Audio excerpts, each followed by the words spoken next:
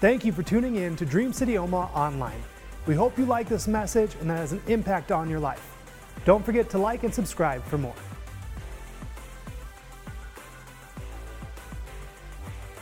You ready for the word? Awesome. How many of you are enjoying the reading plan? If you haven't joined us, the new month's reading plans for September are out at the Welcome Center. Make sure you grab one of those if you want a paper copy. If you want the digital copy, guess where that's at?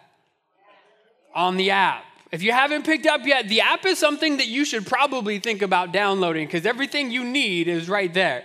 And so if you want the digital copy, download the app. If you want a paper copy, they are out at the Welcome Center. But this week in our reading plan, we finished Jeremiah. We got into Lamentations. We've begun the book of Ezekiel. And it's this time in history where it's its dark time.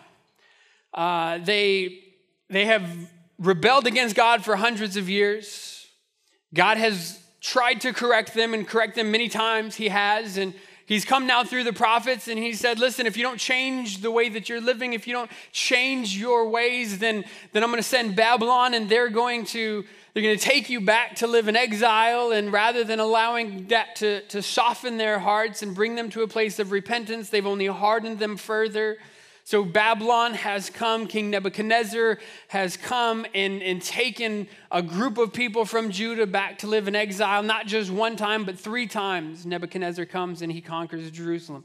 The final time he leaves it in ruin, destroys the temple, destroys the palace, destroys the protection of the city walls. And this week in our reading, we read through the book of Lamentations and was joking with somebody this morning that it's appropriate because the Husker football season started this week as well. And there's a lot of people lamenting last night. And as we read through Lamentations is a book that often gets overlooked, but I feel like is very important for us today to understand what it means to lament and how to lament. See, to lament means to express sorrow or to mourn. And this was a season and this was a time where in the nation of Israel and the kingdom of Judah, there was definitely reason to mourn. There was reason to grieve. There was reason for sorrow. But in the midst of the sorrow, the perspective and the focus is still placed on God. Oftentimes when we go through hard times and hard seasons, it's easy for us to get so consumed with what's going on around us that we fail to see what God is wanting to do in us and through us. And the moment we take our eyes off of God and place it onto our circumstances, we begin this downward spiral. And as we see in Lamentations, these laments that are given, we can lament today and yet still remain courageous. We can lament and not allow ourselves to be discouraged.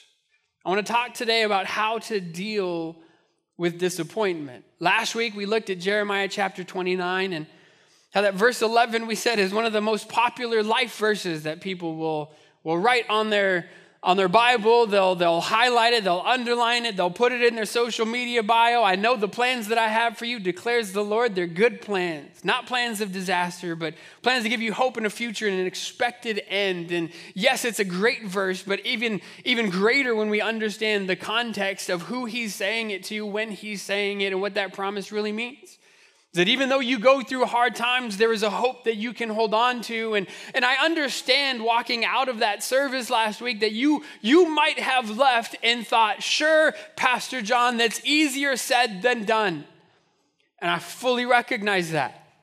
I had somebody in my office this week and was having a conversation with a young man who's going through a hard time and just trying to encourage him. And he smiled at one point and looked at me and says, it's easier said than done. I said, absolutely. I said, I recognize that sitting on this side of the table that I can share experience and I can share wisdom and I can share encouragement, but it's up to you to take it and put it into practice. And so last week there was this hope that in the midst of the 70-year exile, God says, but I know the plans that I have.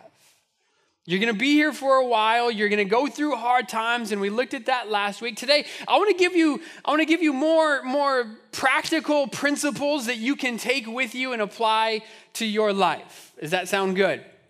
How do I do that? What does it look like? I don't understand. I'm going to give you 4 things today that you can walk out of here with. If you're going through a hard time right now, if you're entering into a hard season, wherever you find yourself, write these down, because when you face storms in life, these are 4 things that you can do. Lamentations is a short book, five short chapters, and it's an interesting book. Where credit is given to Jeremiah as the author. Now, whether he wrote these poems or he simply assembled them and grouped them together, we don't really know. But there's 5 chapters, and each chapter is a separate work of poetry. Chapters 1, chapter 2, and chapter 4 all have 22 verses. In fact, chapter 5 has 22 verses as well. But chapters 1, 2, and 4 are an alphabetic acrostic, which means there are 22 verses in each of those chapters. There are 22 letters in the Hebrew alphabet. And verse 1 begins with the first letter of the Hebrew alphabet. Verse 2 begins with the second letter of the Hebrew alphabet. So on, 22 times until they get through the alphabet. That's chapters 1, 2, and 4. Chapter 5 also has 22 verses, but it doesn't follow any acrostic. Chapter 3 is unique because it's the only chapter that doesn't have 22 verses. It has 66 verses. And what chapter 3 does is it gives us an alphabetic acrostic, but it repeats it 3 times. So verses 1, 2, and 3 all begin with the first letter of the Hebrew alphabet. 4, 5, and 6, I had to do the math. 4, 5, and 6 begin with the second letter all the way through till verse 66. 3 times over, it's repeated. And so it's an interesting book. It's a book of poetry. It's arranged as poems. It's communicated as poetry. And as we read through it, it's like I said, this dark time in Israel's history. Jerusalem has been conquered. The army has laid siege. They've taken relatives, friends, family members back to live. They've ran out of food. They've ran out of resources. During this time, some of the parents, the Bible says, that they even had to resort to cannibalism because there was nothing to eat. They were on the street, they were begging. In chapter 1, we read the mourning of Jerusalem, and it mourns how that Jerusalem was once this great city, but now lies in ruins. It says things like, once great among the nations, she now sits alone like a widow. It personifies Jerusalem as this widow. Chapter 2 talks about the destruction of the city and the result of their sin. Chapter 4 gives us a picture of what people are going through. It says the people who once ate the richest food now beg in the streets for anything that they can get. And it ends in chapter 5 with a prayer to God that God would come and restore Jerusalem. And it's right in the middle of this book of lament, in this book of sorrow, in this book of mourning. And look at the things that are happening around us. Jerusalem is in ruins. There's people begging in the streets. We have nothing because of how rebellious we were. And now God is simply judging us for our sin. But God, will you one day come and restore the city of Jerusalem and the kingdom of Judah, the nation of Israel? God, would you do what only you can do? And right in the middle of this book is chapter 3. Chapter 3 is unique, not just because it's 3 times longer than the other chapters, but it's unique because right in the middle of the mayhem and the chaos is this poem and this writing that speaks of a hope that can be found. In an otherwise hopeless situation, Lamentations chapter 3 gives us a picture of hope, but it's not a picture of hope because anything around them is changing. It's not a picture of hope because things are starting to look up. It's not a picture of hope because, a new king has come into power and he's promised that he's going to do this or he's going to do that. No, it's hope not in circumstances, but it's a hope in who God is.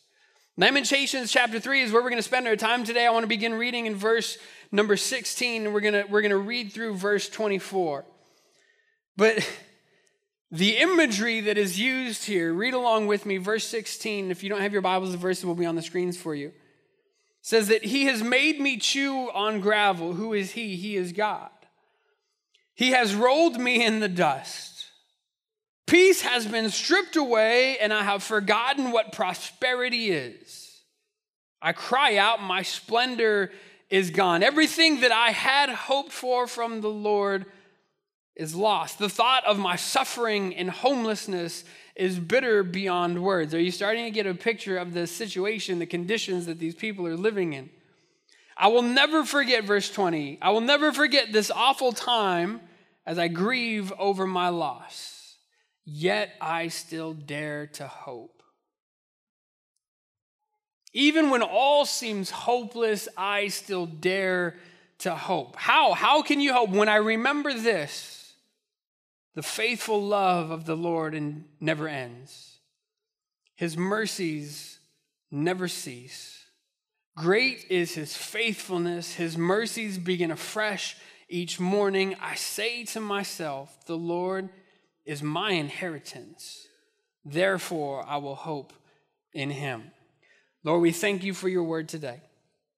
God, I thank you that your word is relevant and applicable to us, not just in theory, but in practice as well. Lord, last week we looked at the promise that you gave, the promise that you have plans and future for each and every one of us, in spite of the hard times that we go through in life. And today, Lord, as we seek to your word, I pray that you would give us practical tips that we can take and apply to not just be hearers of your word, but to be doers of your word as well. Lord, for those that are going through a hard season, for those that are in a trying time, for those that look around and all seems lost and all seems hopeless, that would be able to understand what the writer of Lamentations is talking about, Lord, I pray that you would comfort them today. Lord, I pray that you would strengthen them today. God, I pray that you would encourage them today by your word and through the power of your word. In Jesus' name, amen. Lamentations chapter 3, I believe, is one of the most significant passages in all of Scripture when it comes to God's faithfulness. As it pertains to the faithfulness of God, I think Lamentations 3 is probably the most powerful, and not necessarily because of the words that are used, but because of the context in which they're used. I mean, when you understand the writer of Lamentations is literally sitting on a heap of rubble. Nebuchadnezzar has come and destroyed the city of Jerusalem. He's taken friends and family back to live as slaves in captivity, to live a harsh life. Everything has been broken down. What once was this glorious place that reflected not just the glory of a nation, but the glory of the God of this nation. Solomon, the greatest king that ever lived, the wisest king that ever lived, the wealthiest man that ever lived. The splendor of this kingdom, which once was so great, has now been left in ruin. And he's sitting on a pile of ashes and a heap of rubble, and he declares, great is your faithfulness. How is that possible? Because I haven't gone through anything that devastating in my life. Now understand, we all go through stuff, and my stuff is not your stuff, and your storm is not my storm, and I can't transpose my storm onto yours. But we've all had hard seasons, but the depths of the despair that they find themselves in, and yet to be able to say, great is your faithfulness. Significant. And this week as we spend this time together, how do I deal with discouragement? How can I keep my eyes? How can I keep my focus? How can I keep moving forward in the season that I'm in? Pastor John, you don't understand what I've gone through. You don't understand where I'm at. You don't know the tears that I've cried. You don't know the pain that I've felt. You don't know what people have done to me. You don't understand. You're right. I don't. But God does. God sees, God knows, God is there, and God's promise to you is the same. I know the plans that I have for you. Romans says that God can work all things together for your good and his glory. Reminds me of Joseph after his brothers sold him into slavery, and he's made to work for Potiphar, and then he's wrongfully accused and thrown into prison, only for God to bring him out of the prison, place him in the palace, and now his brothers come back to him begging for food. They find out it's Joseph, and they're like, shoot, now he's going to kill us. And his response to his brothers is, you meant evil, you meant to harm me, but God meant it for good. God was able to take that hard season of my life and use it to bring about goodness in my life and glory for him. How do we understand that? How do we walk in that? What are these tips? What must I do? The first thing that you have to do if you're going through a hard season, if you're feeling discouraged, my first challenge to you is to remember God's promises. Remember what he said. Remember who he is. There are over 8,000 promises in God's word. Do you know how many he's broken? 0. Over 7,500 of these promises are promises to humanity or to humankind. Do you know how many of those promises God has broken? None. So what makes you think that you're going to be the one person that God is going to turn his back on? It's not going to happen. Remember his promise. Verse 22, he says, the faithful love of the Lord never ends. His mercies never cease. Remember who he is. Remember what he said. Remember what he's done. In the midst of great grief, there is a great God for you to find. You don't know how hard it is. You're right. But I know how great God is. He's faithful. He's faithful. The best thing that you can do if you find yourself sitting on a heap of ashes in your life is to sit around and talk about God's goodness. It doesn't feel like it's good. You're right. It doesn't, but that's why journaling is so important.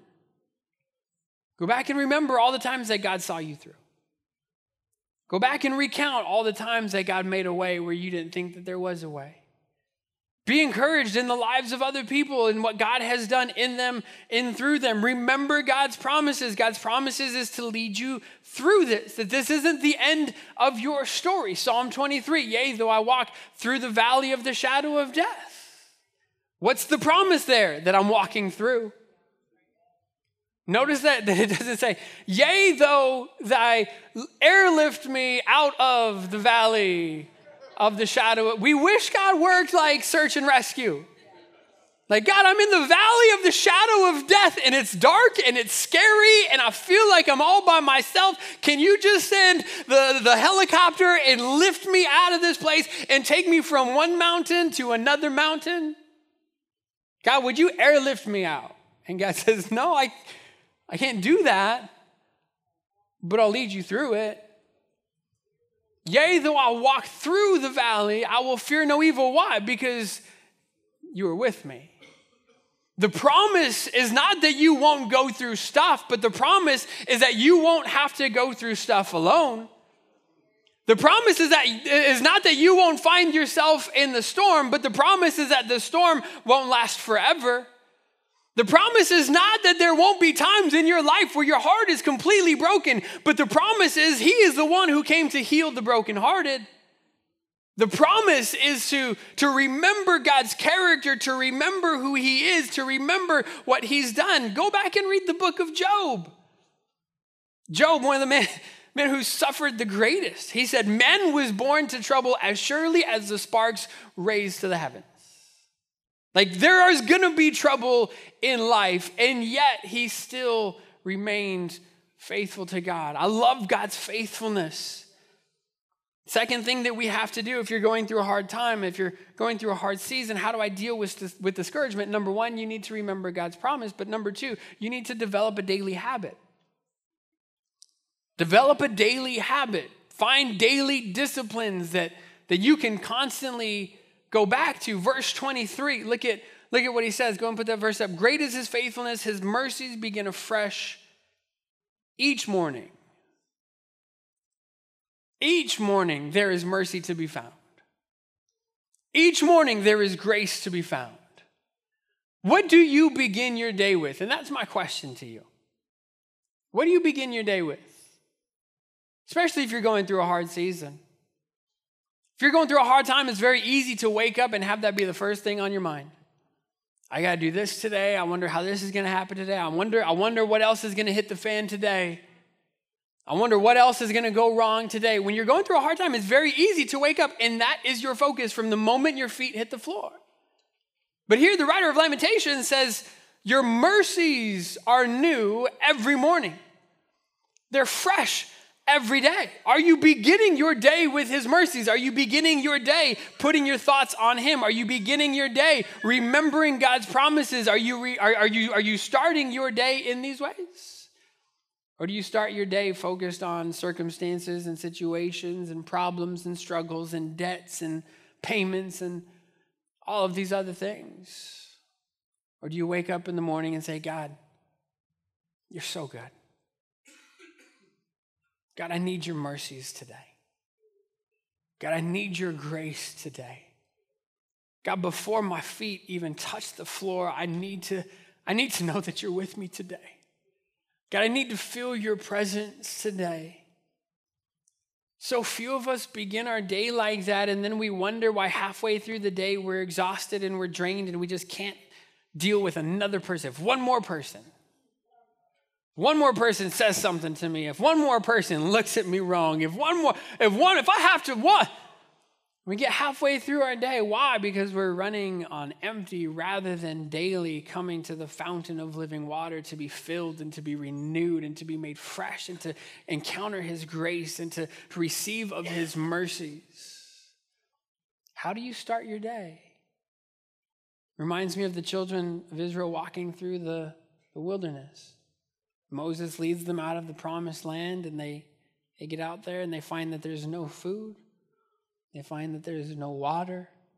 And they start complaining and saying, God, just take us back. If we would have just stayed in Egypt, at least there were graves that we could have been put in. Here, we have to dig our own graves.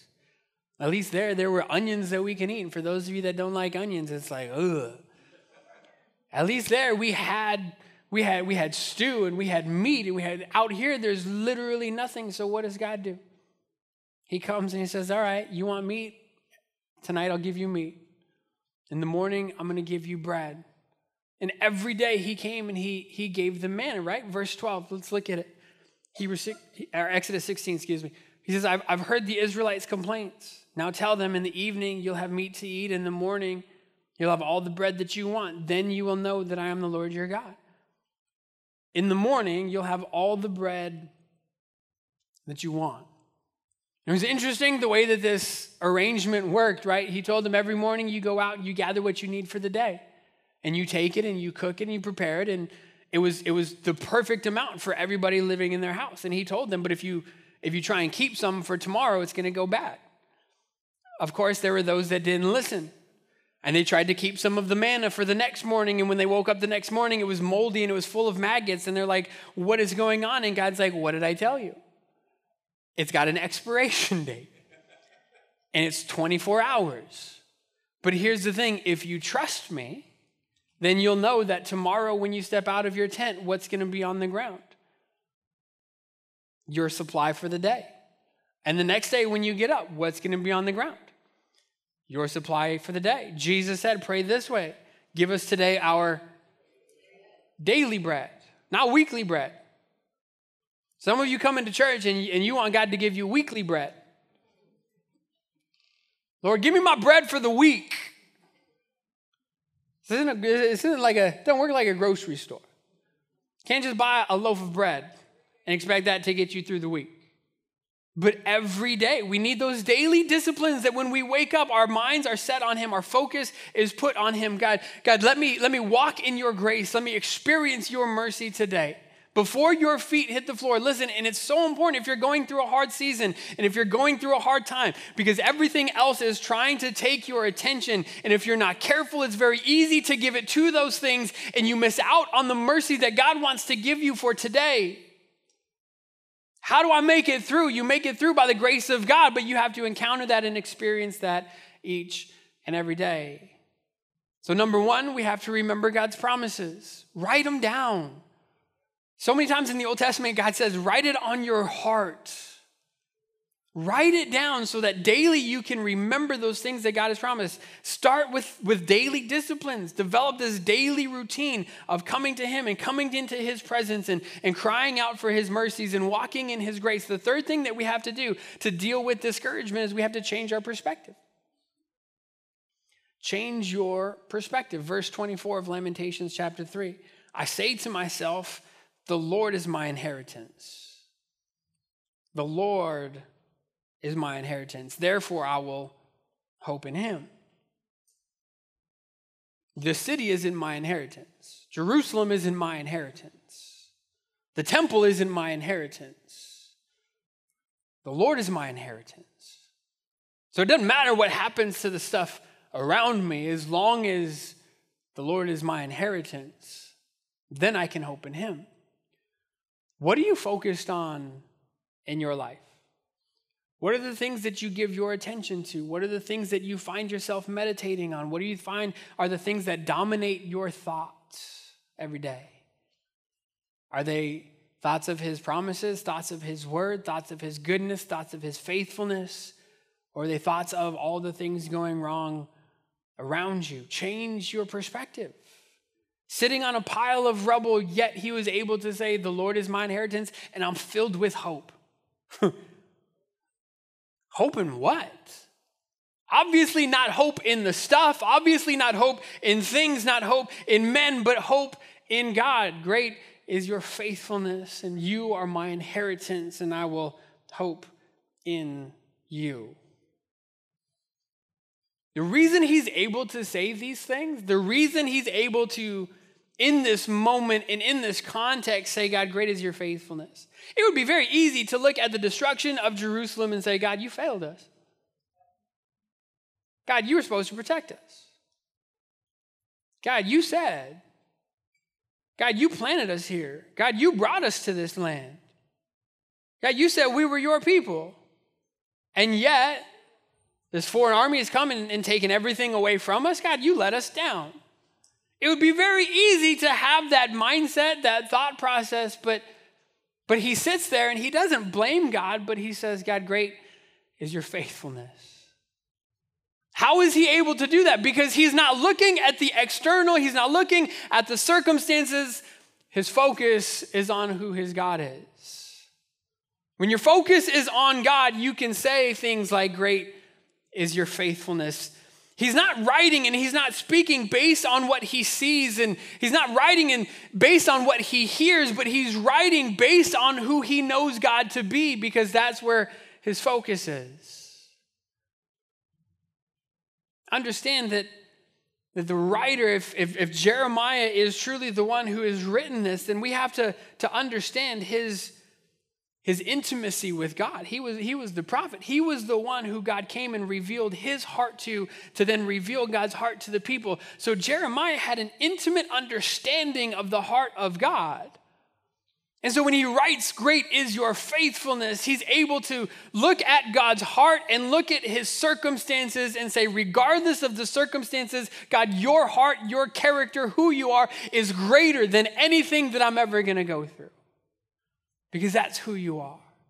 God, you promised that it was only going to be for 70 years and then you would restore. So if we have to walk through this for a season, God, that doesn't take away from your greatness or your faithfulness. God, that doesn't cause me to lose hope, but instead, God, it causes hope to stir up within me, looking forward to the day when. What are you focused on? It's so easy to have a flawed perspective. You see things, and when you look at them, you think it's one way, but it's really not, and you've got it all backwards. I have a couple pictures that I want to show. The first one is Prince William, and I think I used this a few years ago, but I have this picture of Prince William. That doesn't seem very nice. You look at that, and it's like, you're supposed to be royalty, this manners and distinguished, and you're supposed to be above that. Like, what are you doing? But then when you understand, it's the exact same picture, simply from a different perspective. Go back to the first one. From one perspective, we would look at him and say, how could you? How dare you? Who do you think you are? And then from a different perspective, it's like, My bad. I have another picture. And in this picture, I want to tell you, the trees are real, the stone is real, the soil is real, but your brain right now is telling you that's not right, that's messed up. There's no way, this is photoshopped, that's not possible. But then when you understand that if you would just flip the picture upside down, it's just a rock sitting in a pool. And what you thought were trees were simply reflections of trees.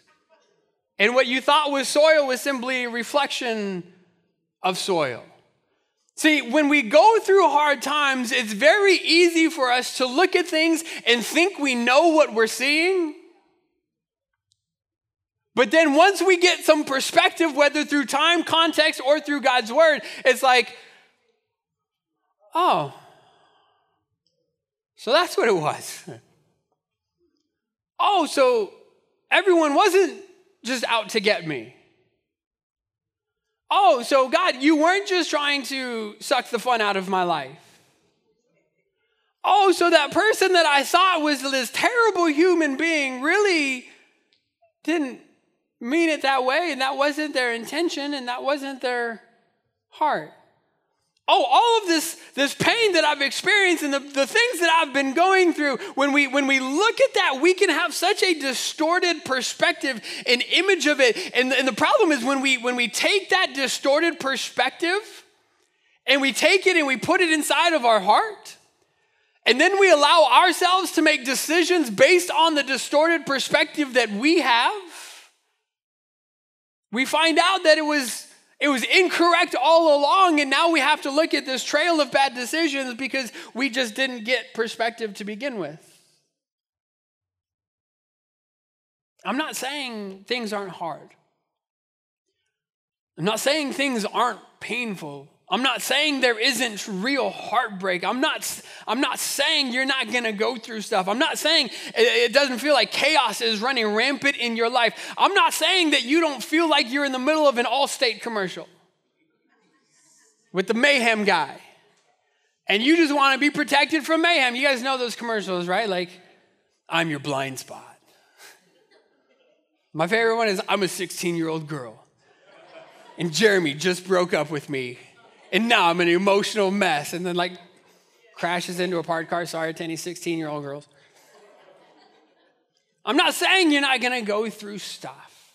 But I am saying that when you do go through stuff, it's very important to remember God's promises, to daily go to the well to find those mercies that are fresh every day. And as you do that, pray and say, God, give me the correct perspective. Rather than focusing on what's going on around you, allow me to focus my heart on you so that when I have to make decisions in this season and through this process, I make them on the truth of what I know to be true, not what I see or what I hear going on around me.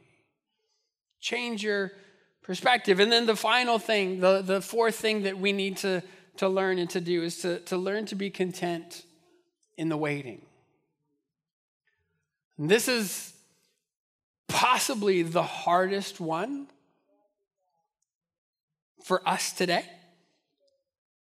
to learn to be content in the waiting. It's not easy. No one likes to wait. No one likes to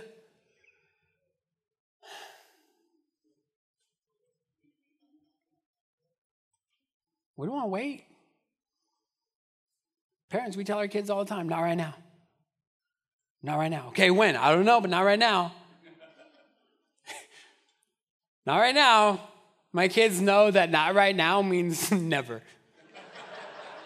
So it's never going to happen then. No, I'm not saying never. I'm just saying not right now. Can you be content in the waiting process? And so many of us, the answer is no. We can't be content. Lamentations chapter 3, he says, look at what I'm going through, all this stuff. He makes me chew gravel and I'm rolling around in the dust, and the prosperity that I once had is now all gone. But great is your faithfulness. Your mercies are new every morning. And he gets to the point where in verse 25, he says, the Lord is good to those who depend on him. Other translations say those who wait on him. To those who search for him. So it is good to wait quietly for salvation from the Lord. It's good to wait. It's okay to wait. Nobody likes to be in that holding pattern. Nobody likes to feel like you're just been waiting forever. No one likes to get on a plane and then wonder why it's not pushing back from the gate, only to have the captain come on and say, we've got some technical malfunctions, and so somebody's going to come and look at it. We're going to stay at the gate for another 45 minutes. What? Let's go. Get in the air. Like, who cares if the landing gear is not working properly? Let's just fly. Who cares if the plane's overweight and there's a chance we're going to come falling out of the sky? Let's go. At least we'll be moving somewhere. We don't like to wait. We hate waiting. And yet when we read through God's word, so many times we are told and we are shown that there's a season of wait. And if you're not content in the waiting, you're going to drive yourself crazy. Maybe slowly, maybe quickly, but eventually it'll happen. You look at the promise God gave to David, anointed him as king, and the years that he had to wait until he walked in the fulfillment of that promise. You look at Joseph, who was given this dream, the stars bowing, his brothers bowing, and yet it was years before he could walk in the fullness. And I'm not just talking like 2 or 3 years. I'm talking 21 years. This season of waiting. God promising Israel, I'm going to take you into the land of milk and honey. 40 years they walked through the desert. God coming to Israel saying, I'm going to restore you. I'm going to bring you back from Babylon. 70 years they waited in Babylon.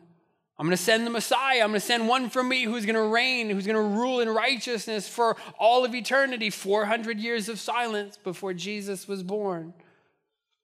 Jesus ascending into heaven saying, stay here. Holy Spirit's going to come. You're going to be my witnesses, but one day I'm going to come back. 2,000 years we've been waiting. It's in that patient waiting that God takes us from who we are and turns us and molds us into who he wants us to be. And if we are so fixated with this immediacy of I want it and I want it now, like the little girl on Charlie and the Chocolate Factory. I want it now, Daddy. Do you watch that and you're like, shut up, little brat? Right? Like, how many of y'all thought that? You like, what a brat. Who does she think she is? She wants it now. I'm sorry, little girl. That's not the way the world works. And we tell her that, but then when we find ourselves in a hard season, it's like, God, I want you to do it now. God, do it now. And God's like, no, that's not the way that it works. It's good to wait patiently for the salvation of the Lord. Because it's in that patient endurance that our character is formed. And it's as our character is formed that we are led to this place of hope. And it's as we're led to this place of hope and we find hope for ourselves that we can be bringers of hope to those that are around us. And we can reflect his heart and we can reflect his character. And we can encourage people around us who need to know that it's not the end of their story. The same way it's not the end of our story. Your story isn't done being written, and it won't be done being written until he's had the final say. And he won't have the final say until one day you stand before him and he says, welcome into the joy of the Lord. Well done, good and faithful servant. I know it's hard. I know it's difficult. I know it's challenging and I know it's stressful and I know you're losing sleep at night and I know you're crying and sometimes you're crying alone and I know you feel like nobody can understand and nobody can empathize and nobody knows the depths of your despair. I know what you're saying and I know what you're feeling and I've been there, maybe not to the extent or maybe not with the same thing, but listen, here's also what I know is that God is faithful. Know that God's mercies are new every day. Know that God is greater than any circumstance that we might find ourselves in. And if we would just simply change our focus, say, God, help me not to respond based on what I see. Even as Jeremiah didn't respond based upon the rubble and based upon the ruin and based upon the despair, but he responded based on your goodness. He responded based on your character. And so, Lord, help me to live the same way. And God, as I wait patiently on you, I give you permission to do whatever you want to do in me, to mold me in any way that you want to mold me. See, to wait patiently means to say, God, I know you're going to do it. I know you're going to do it. I know the answer is on the way. I know, but I give you permission to do it in your timeline. That's what it means to wait patiently. So Jeremiah says, God, I know you're going to restore Israel. And God, I'm okay with you doing it in your time. God, I know you're going to bring the answer. And today I'm declaring I'm okay, surrendering and submitting myself to your time and allowing you to do it however you want to do it. Today, if you come into this place and you're discouraged and your heart is broken and you're hurting, you're crying out, God, do you even see me? Know that he sees you. Know that he loves you. Know that he's faithful to every promise that he's made you. And today, as you leave this place, remember God's promises. Develop those daily disciplines. Come find mercies that are new for today. Tomorrow, look for mercies that you need for tomorrow. Be okay, be content in the waiting, and shift your focus to him. Stand with me this morning. I want to pray with you. I want to pray for you. Then I'm going to invite the prayer team at the end of the service. The prayer team is going to be down here. If you're struggling, if you're hurting, and you just want somebody to pray with you, pray for you, to encourage you, they're going to be down here. I would encourage you, just come on down. Find somebody that you can pray with. Lord, we thank you for your word. God, we thank you for your faithfulness. Even in the midst of chaos and confusion, even in the midst of despair, even in the midst of seasons that are seemingly hopeless, there is hope to be found in you. Yes, it's easier said than done, and it's easy to talk about the hope. It's harder to find that hope sometimes. But Lord, I thank you for the encouragement of your word and the strategy of your word that we can take and apply to our lives. Lord, for those of us that need to find hope in a hard season, I pray that you would help us to remember your promises. Lord, whatever we need to do to remember them, if we need to go home and write them down, if we need to write them on our bathroom mirror, if we need to put them in our car, whatever the case may be, that every day we would remember your promise. Because you are faithful. Lord, that we would start every day off with new mercies, new grace. Lord, we thank you that you are the living water, a fountain that does not run dry. God, when we search for you, we will find you. Lord, I pray that for those of us that need a change in focus and a change in perspective, we've been making decisions on faulty assumptions, on faulty perspective. Lord, may we not respond based on what we see and what we hear, but may we respond based on the truth of your word. And God, for those that are in a holding pattern in their lives, as they daily are being renewed by you, Lord, help us to be able to say, God, I know you're sending the answer, and I give you permission to do it in your time. That we would be those who wait patiently on the Lord. being refined into your image. Lord, we thank you today.